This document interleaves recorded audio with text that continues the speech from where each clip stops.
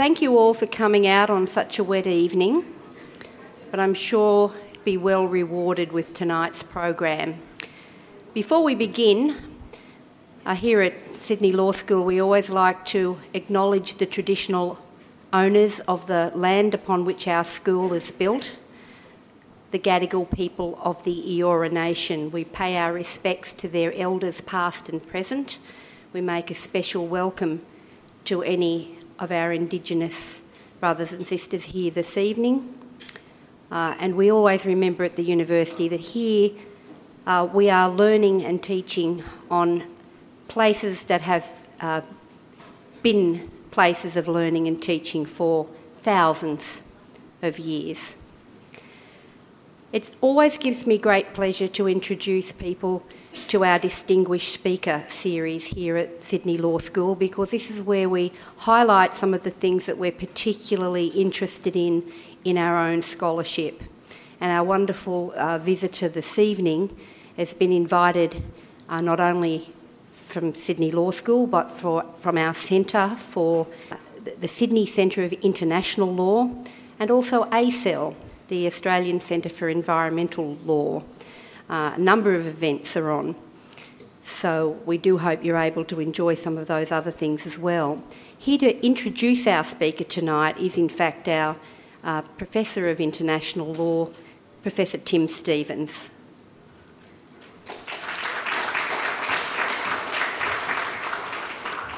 Thank you, Joellen. Distinguished guests, ladies and gentlemen, I've got to press this, don't I, Philippe? Get the first slide up. There we go.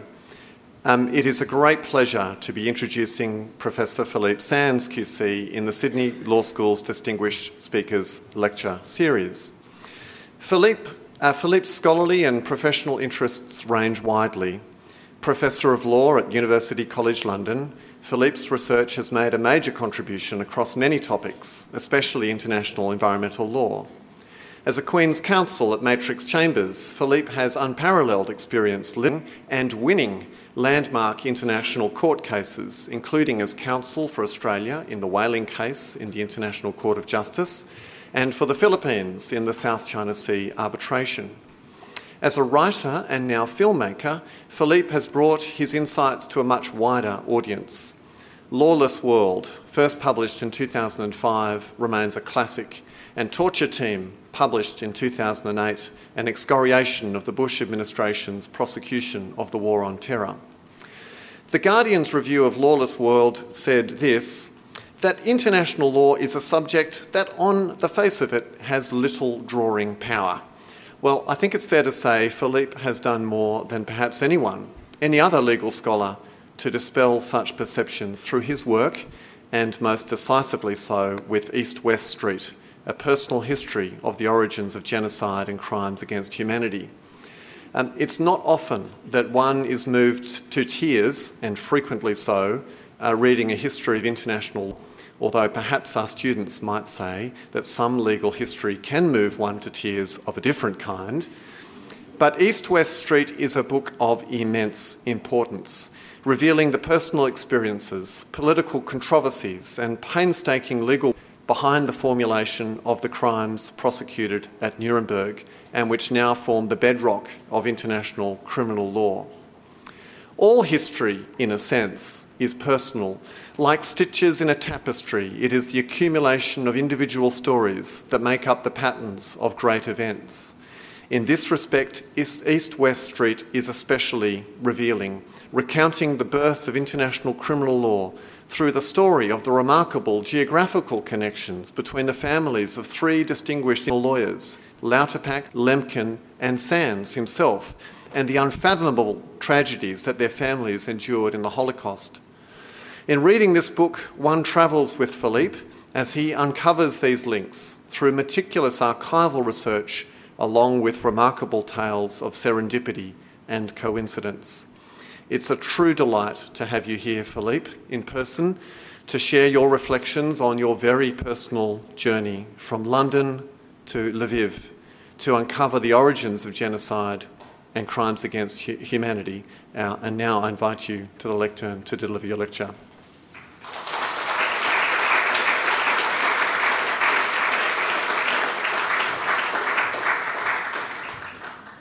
Thank you very much for your very generous and thoughtful words, and my thanks to the Dean and to all colleagues in this wonderful law school. It's very nice to be back. As I've mentioned to various people, I do feel I have a special relationship, not only with Australia, but with Sydney and with this law school. I've been fortunate to come many times, and many of you know Australia plays a very big part in my professional and intellectual life. Can I begin by inviting you to go back to the 1st of October, 1946, just before 3 o'clock on that Friday. It's the last afternoon of the last day of a trial that has lasted a full year in Nuremberg's Palace of Justice.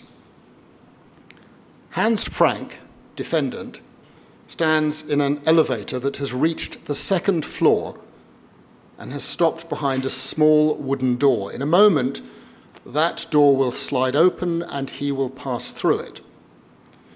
Courtroom 600 is on the other side of the door, and sitting in that courtroom is Hirsch Lauterpacht, who waits for the door to open and for Hans Frank to emerge. 700 kilometers to the west, Raphael Lemkin lies on a bed of an American military hospital in Paris. He's being treated for hypertension, and he only has a radio on which to listen to the judgment.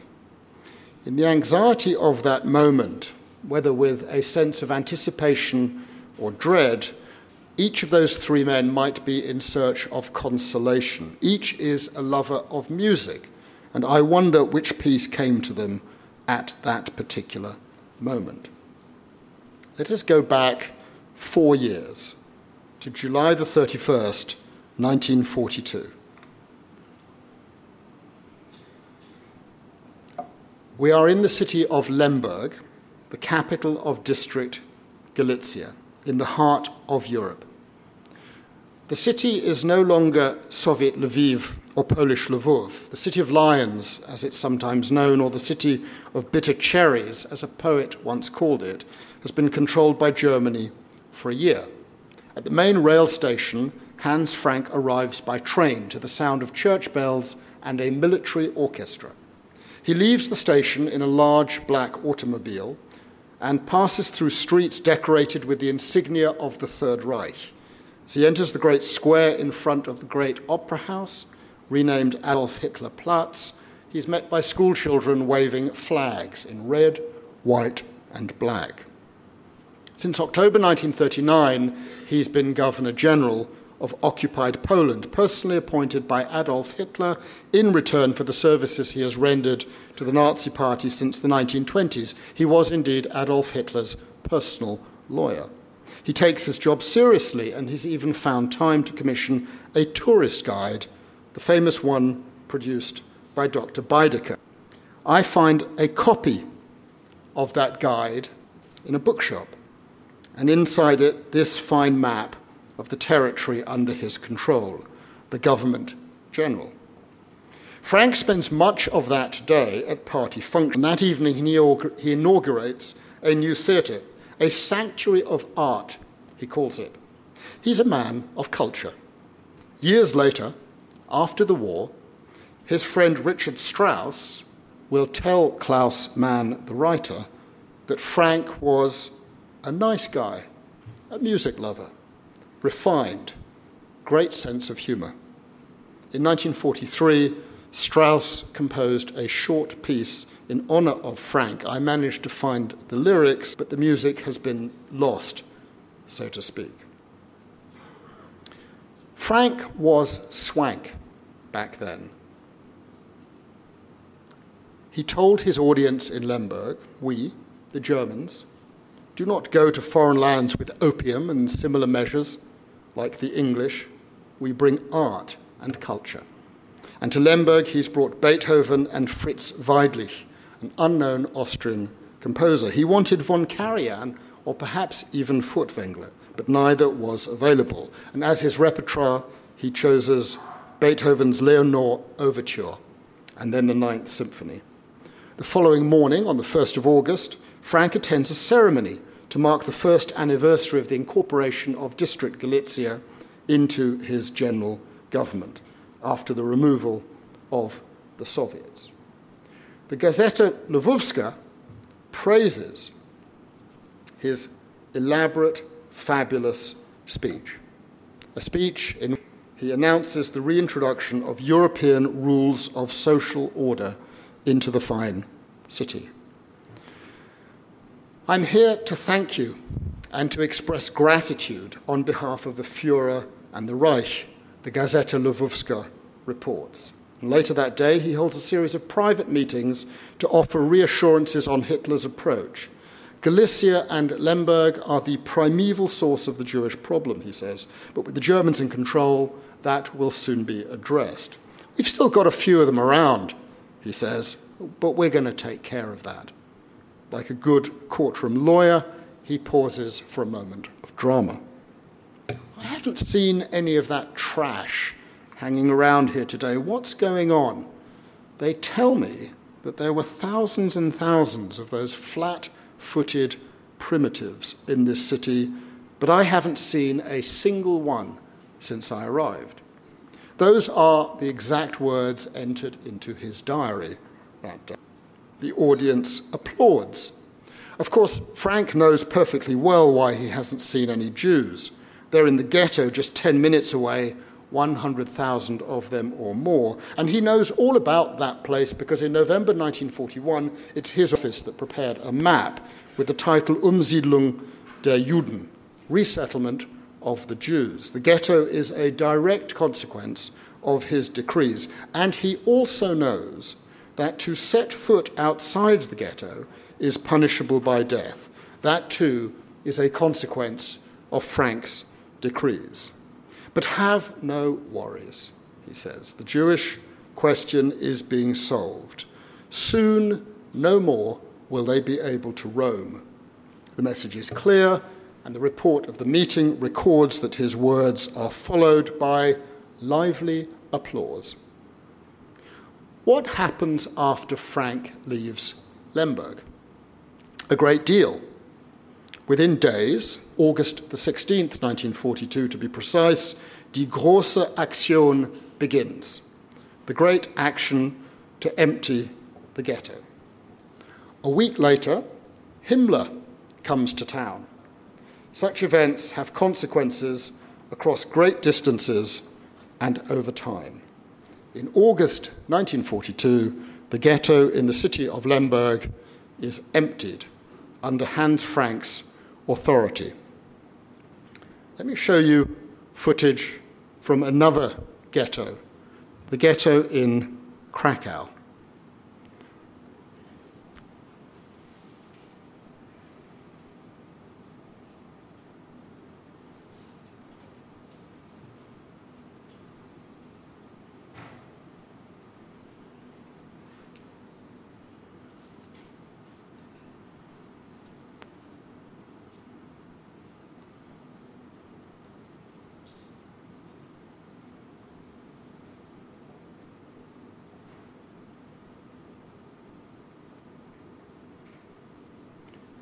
This unique film was made on the personal orders of Hans Frank. The footage is now in possession of his son Nicholas, and he's allowed me to show it. It's a private street scenes, people milling around, barefoot children, white armbands. Eventually we come to this young girl in a red dress with an exquisite, beautiful smile, a smile that has stayed with me ever since I first saw it.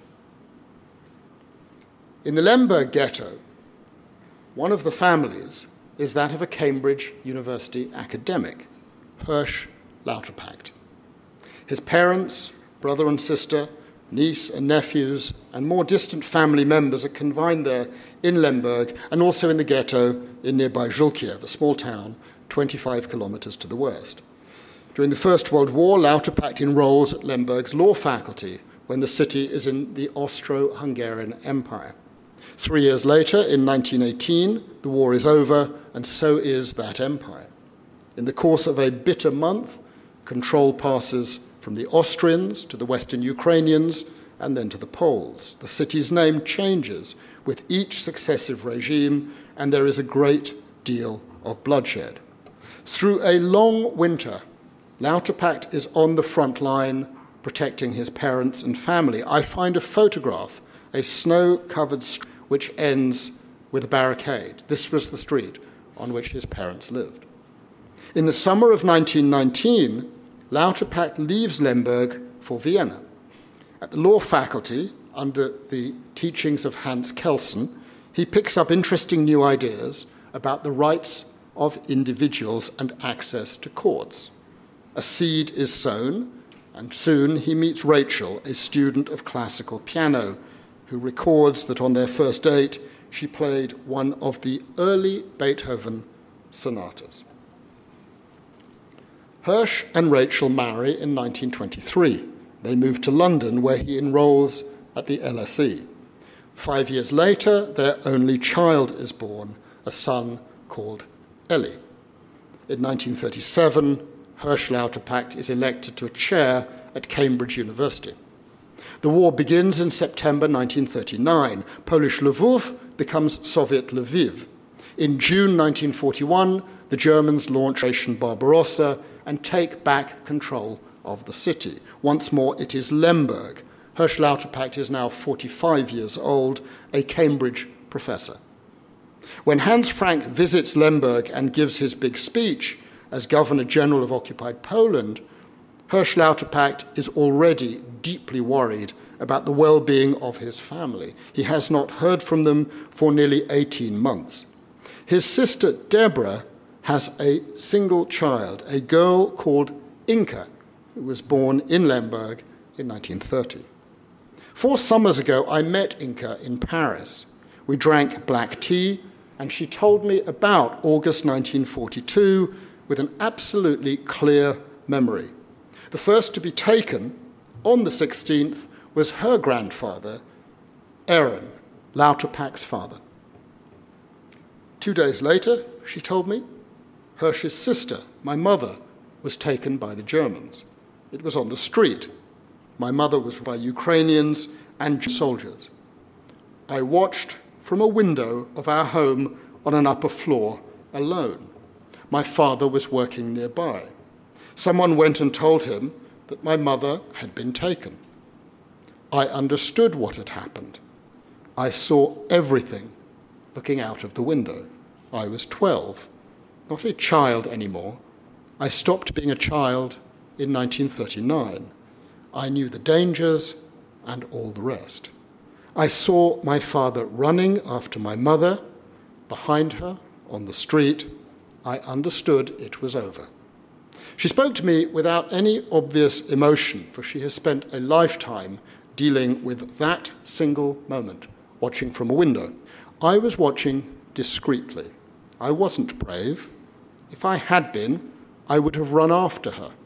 I knew what was happening. I can still visualize the scene, my mother's dress, her high heels. My father didn't think about me.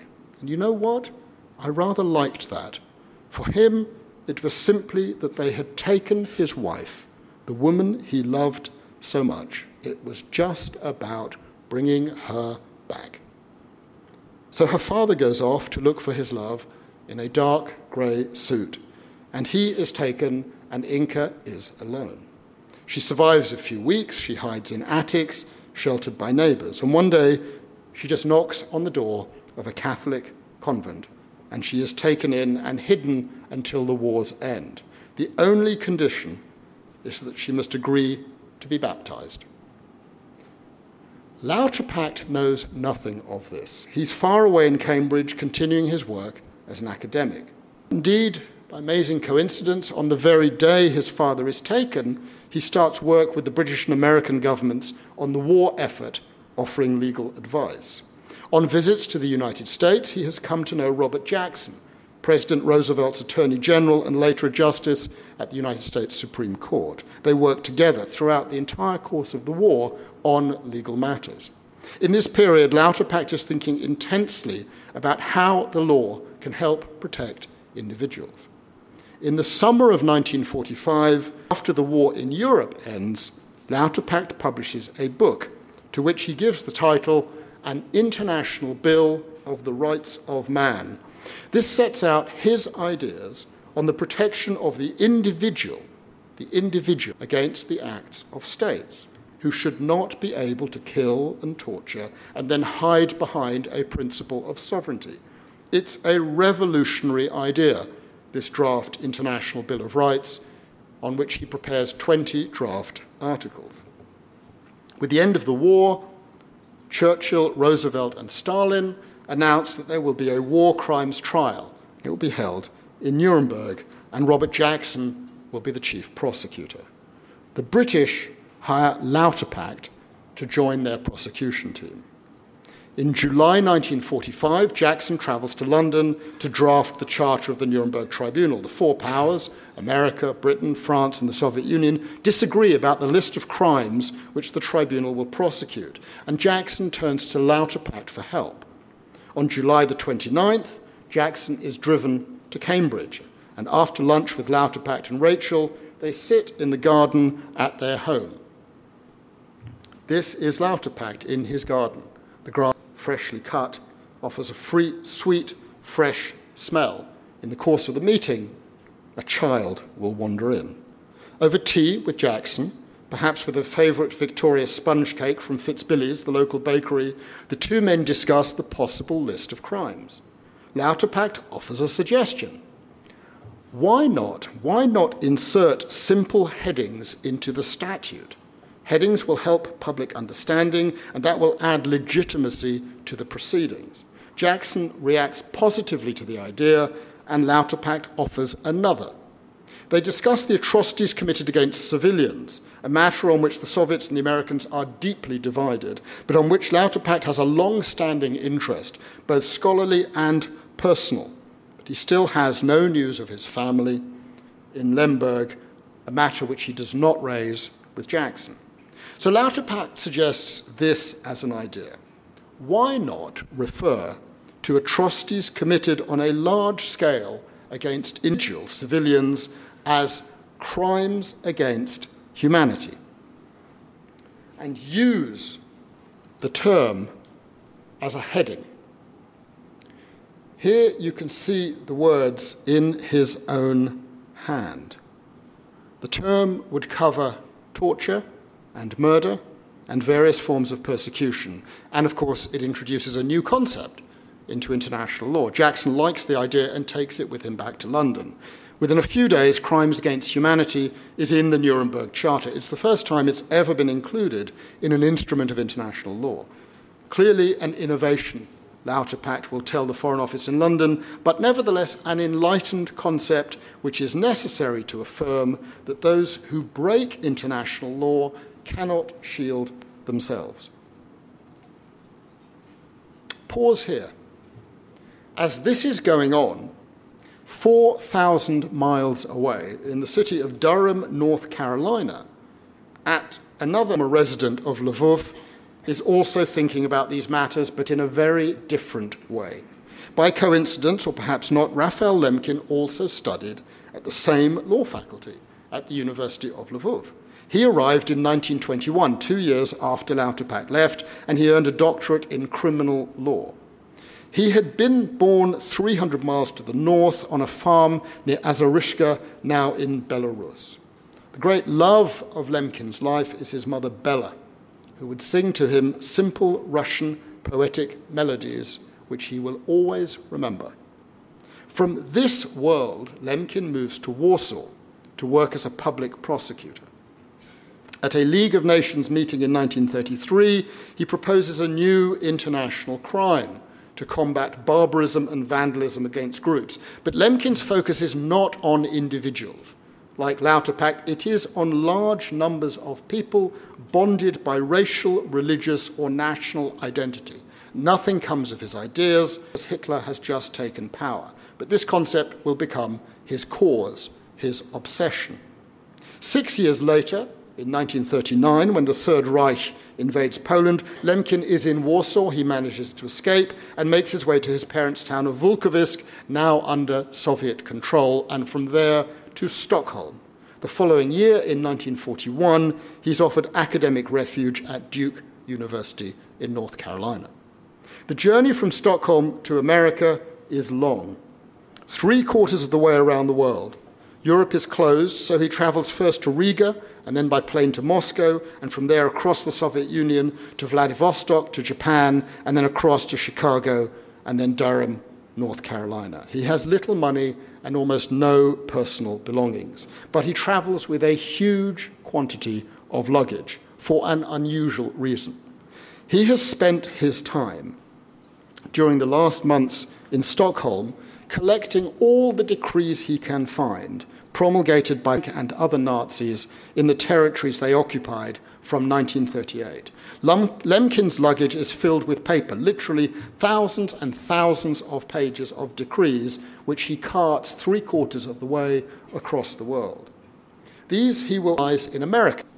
He obtains a book contract to see whether there's a master plan underlying the German actions. The book is published in November 1944. It is called Axis Rule, and Chapter 9 uses a new term.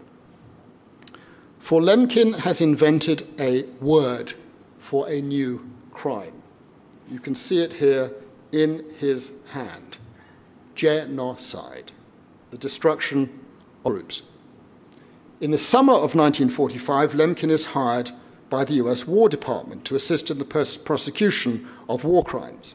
He works with Jackson's team, but separately from Lauterpacht. He wants the German leaders to be charged with the crime of genocide for the destruction of groups. In August, he is greatly disappointed to learn that the Nuremberg Charter will make no reference to genocide. It includes crimes against humanity. Yet all is not lost. Lemkin flies to London, where he works on the indictment of the specific charges against the 22 defendants and presses for the inclusion of genocide. There is strong opposition to Lemkin's efforts from Jackson's office under pressure from southern US senators who worry that claims of genocide might be made by blacks in America. And the British too are opposed, worrying that such a crime will be claimed by the victims, the many victims of colonial rule. Many of Lemkin's colleagues think he's just too pushy. Yet against the odds, his word makes it into the indictment, and it comes with his own definition, the extermination of racial and religious groups, and it specifically mentions Jews, Poles, Gypsies, and others. It will cover all ill treatment and murder of civilians in all occupied territories, including Lemberg and Volkovitz.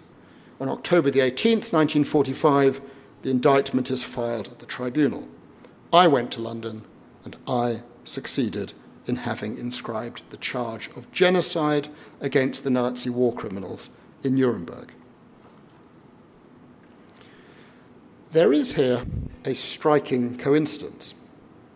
The two men responsible for introducing crimes against humanity and genocide into international law studied at the same university, walked the same streets, entered the same buildings, and had the same teachers. But they developed very different ideas on how the law might protect against atrocity.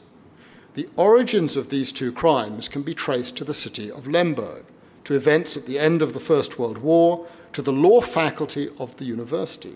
Indeed, you can trace the origins to one teacher the two men had in common, Julius Makarewicz, a Polish professor of criminal law.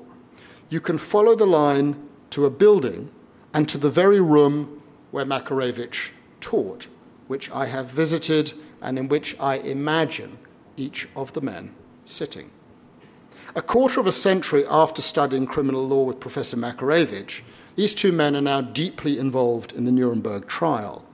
Lauterpacht with the British, urging for the protection of individuals, Lemkin with the Americans, arguing for the protection of groups. They are together, but they are apart. And they share something else, the terrible fear of loss. For neither man has any news as to the fate of his family. The trial opens on November the 20th. Amongst the 21 men in the dock is Hans Frank. He was caught in May 1945 near his home in Bavaria along with 42 volumes of his diaries and a fantastic collection of stolen art. Amongst the many paintings is this one, Leonardo da Vinci's portrait of Cecilia Gallerani, the lady with an ermine, painted in 1489. It hung in Frank's private rooms at the Wawel Castle for more than 4 years, and he took it with him when he left Krakow, back for Germany in January 1945. Frank's son, Nicholas, tells me that as a young boy, his father would make him stand in front of the painting and part his hair, just like Cecilia Gallerani. Now, Frank is in the dock, charged both crimes against humanity and genocide. It's a long way from the good old days, hanging out with A.H. and Richard Strauss. He is swank no more. He sits near Hermann Goering, dark glasses concealing his expression. Lord Justice Geoffrey Lawrence is the English judge who will preside over the trial. He describes the event, without understatement, I think, as unique in the history of the world. Lemkin is not present. He's been confined to Washington because his colleagues find him to be uncontrollable, obsessively pushing his genocide agenda, which treats all acts as subject to that crime. He is simply not seen as a team player, constantly talking to the press. Lauterpacht is in court, a member of the British team, but strongly opposed to Lemkin's word. He thinks genocide is impracticable and unsupported by past practice, but even more importantly, he worries that on groups will distract from the far more vital task of protecting against individuals. On the opening day of the trial, the prosecutors described the terrible acts in the eastern countries, the crimes against humanity and acts of genocide, and they home in on what happened in Lemberg. Over 133,000 persons tortured and shot in the days following Frank's visit, 8,000 children killed in just 2 months. Lauterpacht listens, but at this time he does not know whether the victims include his own family. The prosecutors then turn to the individual defendants, with Goering, who sits to Frank's right, coming first. It falls to an American prosecutor to address the charges against Frank, describing his career. Lemberg is at the heart of the indictment against Frank, and Frank's administration is at the heart of the entire case against the Nazis. On this day, in late November 1945, Lauterpacht and Frank are in the same room. I would very much like to see a photograph of that, but Lauterpacht's son, Ellie, tells me that no such photograph exists. I'm introduced to the archives of Getty Images, the largest collection of photographs from the trial, and I spend a day or more going through hundreds of those old glass plate images, each one in a little envelope. After several hours, I eventually find what it is that I'm looking for. If you look carefully, the top left-hand corner, you will see Hirsch Lauterpacht at the end of the British prosecution team table on the left of the image. His elbows are on the table, his hands clenched under his chin. He seems to me to be attentive behind a Soviet prosecutor at the lectern. If you move down to the lower right-hand corner, you'll see the oversized figure of Hermann Goering in a light-coloured suit. And then if you move 6 along to the left, you can see the semi-bowed head of Hans Frank. Lauterpacht and Frank, divided by just a few tables and chairs. On that day, Lauterpacht still knows nothing of the fate of his own family. He will have studied Frank very carefully, but if Frank noticed Lauterpacht, he will not have known of any personal connection between them. 6 months into the trial, Frank finally gets his day in court. It's April the 18th, 1946, a chance to set out his defense. The tribunal has just listened to evidence from a lonely survivor from the killings of Treblinka on Frank's territory. Samuel Reisman explains that he was present on the platform for the arrival and dispatch of Sigmund Freud's 3 elderly sisters. I visited Treblinka with my son 4 years ago, curious to see what remained. We had lunch afterwards at a small restaurant in the nearby town of Brock, placid and hushed, a world away, killing fields graphically described by Samuel Reisman. The restaurant is a simple place, and a radio plays an unlikely tune. Familiar words float around the room. A song I know catches my ear. There's a crack in everything. That's how the light gets in. Frank is questioned about his role in Poland after 1939. I bear the responsibility, he says. This is unexpected. Do you feel guilty? He's asked. That's a question for the tribunal. 5 months into the trial, he's been able to gain a full insight into the atrocities. I am possessed by a deep sense of guilt. It feels like an admission of sorts. On the stand, he seems nervous, looking around for signs of approval from the other defendants, but it's not forthcoming. Did you loot art treasures? I did not collect pictures, and I did not find time during the war to appropriate art treasures. What about the treasures in the possession when you were captured? I was safeguarding them, but not for myself. You cannot steal a Mona Lisa. He's referring, in fact, to Cecilia Gallerani, and the argument is hopeless. Someone notices that Goering is deadpan, but all the other defendants are grinning. Did you introduce Jewish ghettos? Yes. Did you introduce badges to mark the Jews? Yes. Did you yourself introduce forced labor in the government general? Yes. Did you know of the conditions in Treblinka, Auschwitz, and other camps? Pause. Auschwitz was not in the area of the government general. I was never in Majdanek, nor in Treblinka, nor in Auschwitz. Doesn't answer what he's been asked. He knows it to be a dangerous question, one he sidesteps. Did you ever participate in the annihilation of the Jews?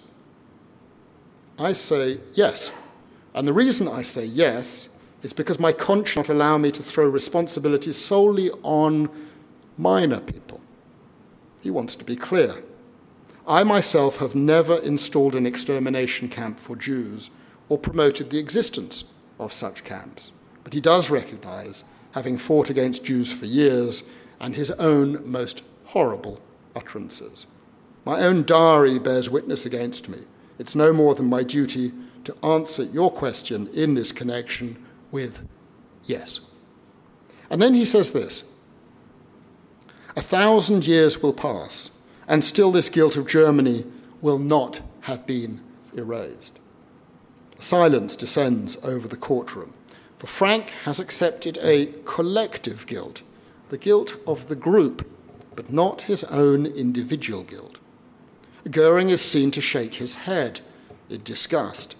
Did you hear him say that Germany is disgraced for 1,000 years? One of the defendants is heard to whisper. Yes, I heard. Goering retorts. During the lunch hour, Frank talks with Captain Gustav Gilbert, the US Army psychologist who is tending to him. I did know what was going on, he says. And he hopes that the judges were impressed by his sincerity. Yet, just a few weeks later, when he returns to the stand in August for his final statement, he completely retracts the tentative, limited expression of collective guilt. The other defendants have got to him. Von Ribbentrop tells Captain Gilbert that no German should ever say that his country is disgraced for 1,000 years. And Admiral Dönitz, Hitler's successor, complains that Frank should only have spoken as an individual for him, not for Germans as a group. In June 1946, Hirsch Lauterpacht finally learns of the fate of his family. The news comes from Inka, his niece, who is in a displaced persons camp in Austria. She has tracked him down after reading of a newspaper report that describes the involvement of her uncle in the trial. She sends an acquaintance to Nuremberg who stands outside the Palace of Justice for 3 weeks, whispering, Hirsch Lauterpacht, as people come and go. And eventually someone recognises the name, and this leads to a letter and to contact between Lauterpacht and his niece. Inke tells her uncle she is the only member of the family to have survived. His parents, his brother, his sister, and everyone else is gone. And later that year, Inke will come to Britain to live with Hirsch and Rachel in Cambridge. The prosecuting powers make closing arguments at the end of July, and this is an intensely difficult period for Lauterpacht, one of personal grief and professional challenge, for it falls to him to prepare a large part of the closing arguments for the British. In this period, he writes frequently to his son Elie, and one letter describes the moving strains of Johann Sebastian Bach's Matthew Passion, from which Lauterpacht draws solace and strength. The Matthew Passion must have had a particular resonance for Hirsch Lauterpacht, for the work reflects Bach's desire to emphasize a pietist belief in the place of the individual. Every aria but one in the Matthew Passion is sung as Ich, I. The three landmark choruses are sung in the first person plural, with the emphasis of downplaying the role of the priest celebrant and the church, downplaying the role of the group. The connection with Lauterpacht's focus on the vital importance of the individual is plain. Lemkin has to wait a little longer to learn that his family in Volkowisk has suffered exactly the same fate as the Lauterpachts. There's just one survivor, his brother Elias, with whom he is reunited in Munich. Elias Lemkin survived because he and his family happened to be on holiday in Moscow in June 1941 when Hitler invaded. Within days, Volkowisk was occupied. Lemkin's nephew Saul, who lives in Montreal, the son of Elias, impecunious, surrounded by books, but with a superb memory, tells me the story of that moment of being reunited. And one detail particularly haunts him. He recalls his uncle's visit to the hospital in Munich, where he, Saul, was recovering from a minor operation. The Germans in the clinic were very, very nice to me, very polite, but my uncle would not look at them. He hated them like they were poison. As the trial draws to an end, the prosecution offers closing arguments. They address crimes against humanity in some way, yet genocide too remains in the frame, somewhat surprisingly. The Soviets, the French, and the British by now have all supported a conviction for the crime of genocide. But Robert Jackson, on the other hand, who closes for the Americans, says nothing about genocide. Indeed, no American prosecutor mentions the word. The word never passes Jackson's lip in the courtroom, not once. British support for the genocide argument is unexpected, for Lauterpacht is strongly opposed to the concept, and indeed he makes no mention of it in the draft he prepares for Hartley Shawcross, the British Attorney General who deliver the UK's closing arguments.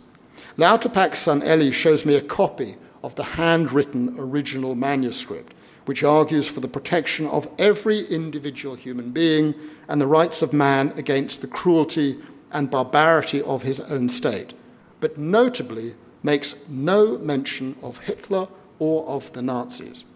For Lauterpacht is implacably opposed to the reduction of matters to a struggle of groups. Elie, in fact, tells me that his father never talked about the fate of the family. He was a most private man, not prone to public displays of emotion, which makes all the more striking one feature of Lauterpacht's draft.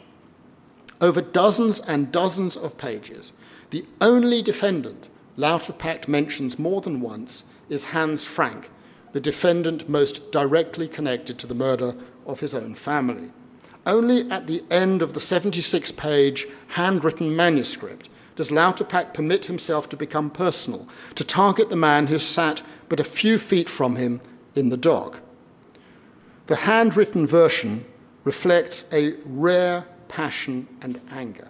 He writes of the accused, "Neither have they seriously attempted to alleviate the anger of the civilized world by a simple admission of guilt. Even the abject confessions, with a ring of sincerity in them, have been no more than artful evasions." This is a reference to Frank, to the tentative expression of collective responsibility, offered in April retracted in August. In his handwriting, he continues, "Witness, defendant Frank, confessing to a sense of deepest guilt because of the terrible words which he has uttered, as if it were his words that mattered and not the terrible deeds that accompanied them. What might have become a redeeming claim to a vestige of humanity reveals itself as a crafty device of desperate men. He, like other defendants, have pleaded to the very end full ignorance of that vast, organized and most intricate ramification of the foulest crimes that ever sullied the record of a nation." Of the legal arguments, Shawcross uses most of Lauterpacht's text, but he makes two significant changes. First, he adds British support to the concept of genocide, and second, he removes every reference to Hans Frank. By now, Lemkin too has learned of Frank's role in the destruction of his entire family. In an archive, I find this undated page of pencil writing in Lemkin's own hand on a single sheet of lined yellow paper. If you look at it carefully, you will see that he's written the word genocide out at least 25 times and then crossed them out. And he's also toyed around with other formulations. But if you look very carefully at the piece of paper, you will see right in the middle, hidden amongst the thicket of words, another is crossed out with a line pointing that resembles an arrow. And the word is Frank. Judgment is given over 2 days, on September the 30th and October the 1st, 1946. Frank is the seventh to learn of his fate. Has he done enough to save himself? Hoping for mercy, he too thinks about music, frequently evoking the work of Johann Sebastian Bach, the Matthew Passion. This we learn from the diary of Captain Gustav Gilbert, the army psychologist. It must be erbarme dich, mein Gott, have mercy, my God. How extraordinary. Two men on opposite sides of the courtroom finding solace in the same musical space. As the judgment is read out, Frank sits motionless, his head slightly slumped. The American judge, Francis Biddle, reads from a prepared text summarizing his role. He focuses on Polish days, Frank's destruction of Poland as a national entity, the ruthless exploitation of its resources. He crushed opposition through a reign of terror, allowed concentration camps to be introduced on his territory, including Treblinka, where Lemkin's parents perished, although Lemkin would never actually know this. Frank oversaw the liquidation of the Polish intelligentsia and thousands of Poles. He deported slave laborers to Germany. He persecuted Jews by forcing them into ghettos, starving them, and then systematically and brutally exterminating them.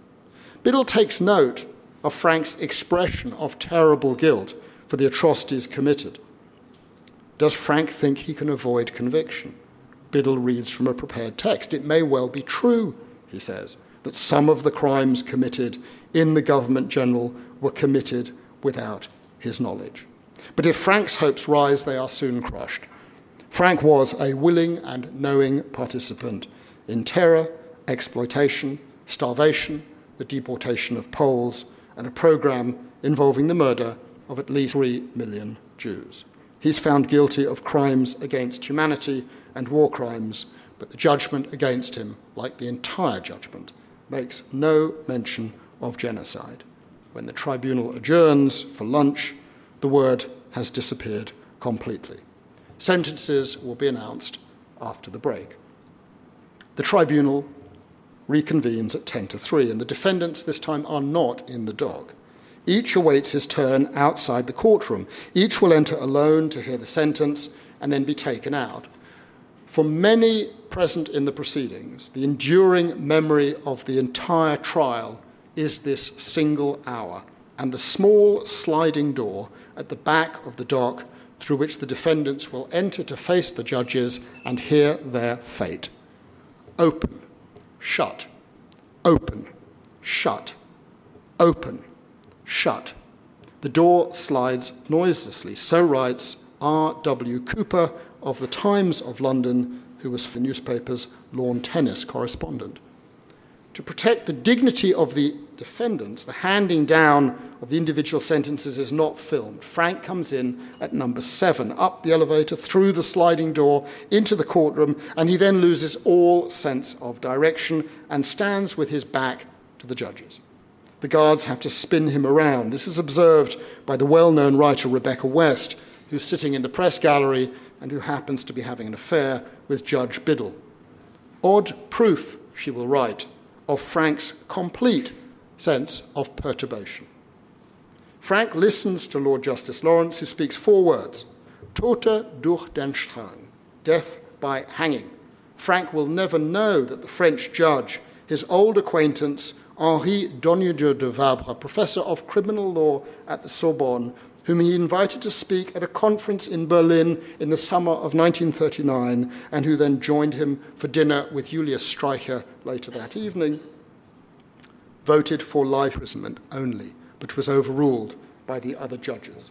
The French judge was said to be curiously tender towards Frank. Frank leaves through the sliding door.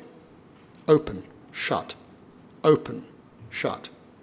When Captain Gilbert comes to his cell, Frank smiles politely. He is unable to look at the military psychologist. Death by hanging, Frank says softly. He nods his head. I deserved it, and I expected it, and he will not have long to wait. 2 weeks later, on October the 16th, Mr. Cooper of the Times is now in Paris, and it is there that he receives the news of the hanging. In his memoir, he writes that he learned of the end in a little Paris restaurant as musicians strummed a popular new song written by Jean Sablon with the title Insensiblement. A photograph of Frank's hanged body is sprawled across the back pages of the newspaper. Ça, c'est beau à voir.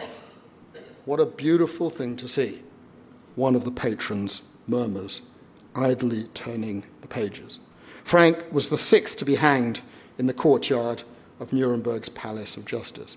Lauterpacht is satisfied with the judgment, believing it will contribute to the protection of individuals, but Lemkin is distraught. The judgment makes no reference to genocide, not even once.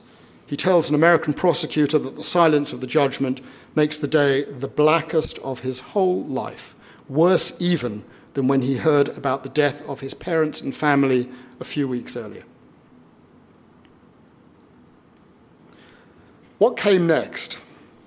Modern human rights and international criminal law came alive as a focus of international attention. The debate between the focus on the individual and the group never was decided, and so both were embraced. A month after the judgment, the General Assembly of the UN adopted Resolution 95, affirming the Nuremberg Charter, the judgments against humanity, as part of international law. The next resolution, number 96, was adopted later that same day, but went much further than the tribunal. It affirmed that genocide is a crime under international law. 2 years later, in December 1948, the UN General Assembly adopted a convention for the prevention and punishment of genocide, largely driven by Lemkin's efforts. His single-minded focus, carried out through a stream of letters and personal appeals, had finally borne fruit. And the next day, the same body agreed the Universal Declaration on Human Rights, a non-binding instrument that drew considerable inspiration from Lauterpacht's book and his draft.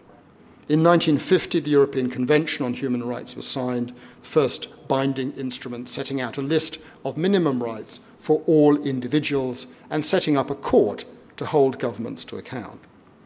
The legacies of Lauterpacht and Lemkin have been far-reaching.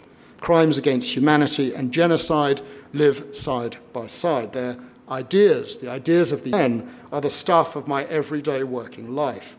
And as a lawyer and scholar, I've watched the concepts for the protection of individuals and groups take root. Most curiously, over 7 years of research on this book, I have found no evidence that despite their common origins and paths and their presence in the same city at the same time, it seems that the two men never actually met. More than 50 years will pass before their ideas are taken forward. The catalyst is the crimes in the former Yugoslavia and in Rwanda, and the creation of 2 international criminal tribunals by the Security Council. Then in July 1998, more than 150 states adopt the statute for an international criminal court. 6 decades after Donald de Vabre and Hans Frank met in Berlin to debate the idea of a court, it finally exists, with the power to rule on genocide and crimes against humanity. 2 months later, in September 1998, the Rwanda tribunal convicted Jean-Paul Akayesu, who oversaw the persecution and slaughter of Tutsis by Hutus for the crime of genocide. He becomes the first person ever to be convicted for the crime of genocide by an international court. In November 1998, the House of Lords in London rules that Augusto Pinochet, former president of Chile, cannot claim immunity before the English courts because the crimes of which he is alleged are crimes against humanity. This is a first such national ruling. In May 1999, Serbian President Slobodan Milosevic becomes the first serving head of state to be indicted for crimes against humanity, for alleged acts in Kosovo. In October 2000, after he leaves office, genocide charges are added in respect of atrocities alleged in Bosnia at Srebrenica. In March 2007, bringing us closer to these facts, an American judge strips a man with the name of John Kaliman of his American nationality. Why? Because, the judge rules, in August 1942, after Frank visited the city, he was in Lemberg, a Ukrainian auxiliary policeman who rounded up Jews in the city, and that was a crime against humanity. In September 2007, the ICJ in The Hague ruled that Serbia had violated the obligation to prevent genocide in Srebrenica. This is the first time that any state is condemned for violating any part of the Genocide Convention. In July 2010, President Omar al-Bashir of Sudan becomes the first serving head of state to be indicted for genocide by the International Criminal Court. And then in 2012, Charles Taylor becomes the first head of state to be convicted of crimes against humanity and sentenced to 50 years of prison. The cases go on, and so do the crimes, as we know from our newspapers. After I first told this story in general terms at a lecture that I gave at the law faculty in Lviv, a young woman approached me. She was a student.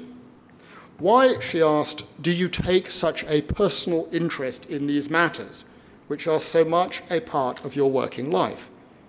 I explain. Lemberg happens to be where my grandfather was born in 1904. I came to Lviv to see the streets of the city that he must have walked as a young boy when Lauterpacht and Lemkin were living there. Many decades passed before another and far more direct connection emerged between my family and the Lauterpachts. For Hirsch Lauterpacht's son Eli was my teacher of international law at Cambridge back in 1981. We then worked together very closely and did so for more than a quarter of a century before he and I learned that his father and my great-grandmother Amalia Buchholz were born in the same small town of Zhulkiev. Even more remarkably, it turned out that they lived on the very same street, just a few hundred meters apart. The street is known as East-West Street. It was called Lemberger Straße back then. Then I learned that my great-grandmother, who must have walked her first steps on the street of Lauterpacht, walked her last steps on the street of Lemkin. She was on the same transport that brought the 3 Freud sisters from Theresienstadt to Treblinka. She too was observed by Samuel Reisman, and that was where she perished, on Himmelfahrtstraße, the street that took people from the train station and the platform to the gas chamber at Treblinka. 2 weeks after her, both of Lemkin's parents, Bella and Joseph, walked down the same street. Lauterpacht and Lemkin, individuals and groups, Żółkiew, and Treblinka. So personal stories matter. And in that vein, I share with you that I've come to know Hans Frank's son, Nicholas, as you will have divined. The first time I meet him, we sit together at a table in a garden that overlooks the River Elbe. I'm there to argue a case at the International Tribunal for the Law of the Sea in Hamburg. He removes a small piece of paper from his jacket pocket, and he shows it to me. It's the photograph that you have seen of the lifeless body of his father, taken shortly after his hanging, which Nicholas carries around with him at all times to remind me that he is truly dead, Nicholas explains. Later that day, later in our relationship, Nicholas and I will travel together to Krakow to visit the Wawel Castle. Indeed, it's to film part of My Nazi Legacy, which some of you will see tomorrow night. The director of the Wawel Castle Museum allows us to spend a few minutes alone with the painting of Cecilia Gallerani, the lady with an ermine, which hangs back at the Wawel Castle. This is the first time in 70 years since the summer of 1944 that Nicholas has been in the same room as the painting. And the director allows me to take a single photograph of that moment to capture what it was like.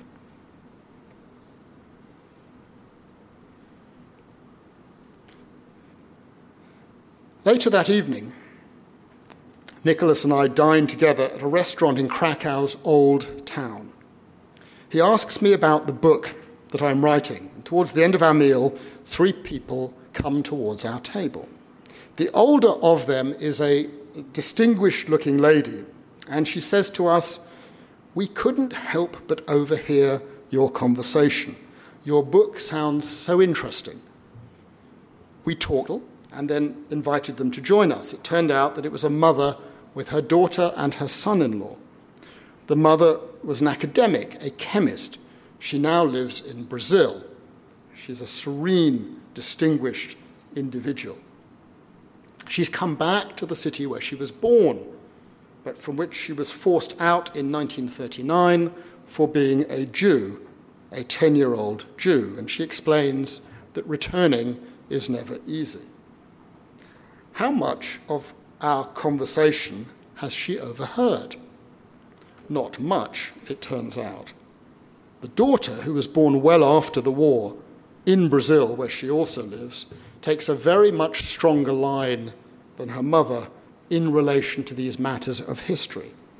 She says to us, "I enjoy being in Krakow, but I will never forget what the Germans have done. I will never talk to a German." Nicholas and I glance toward the other. And then the mother looks towards Nicholas and asks, "And you, are you a Jew from Israel?" Nicholas answers immediately, "Quite the opposite.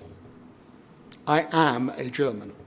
I am the son of Hans Frank, the Governor General of Poland." There was a fleeting moment of silence, and Nicholas stood and then rushed out of the restaurant.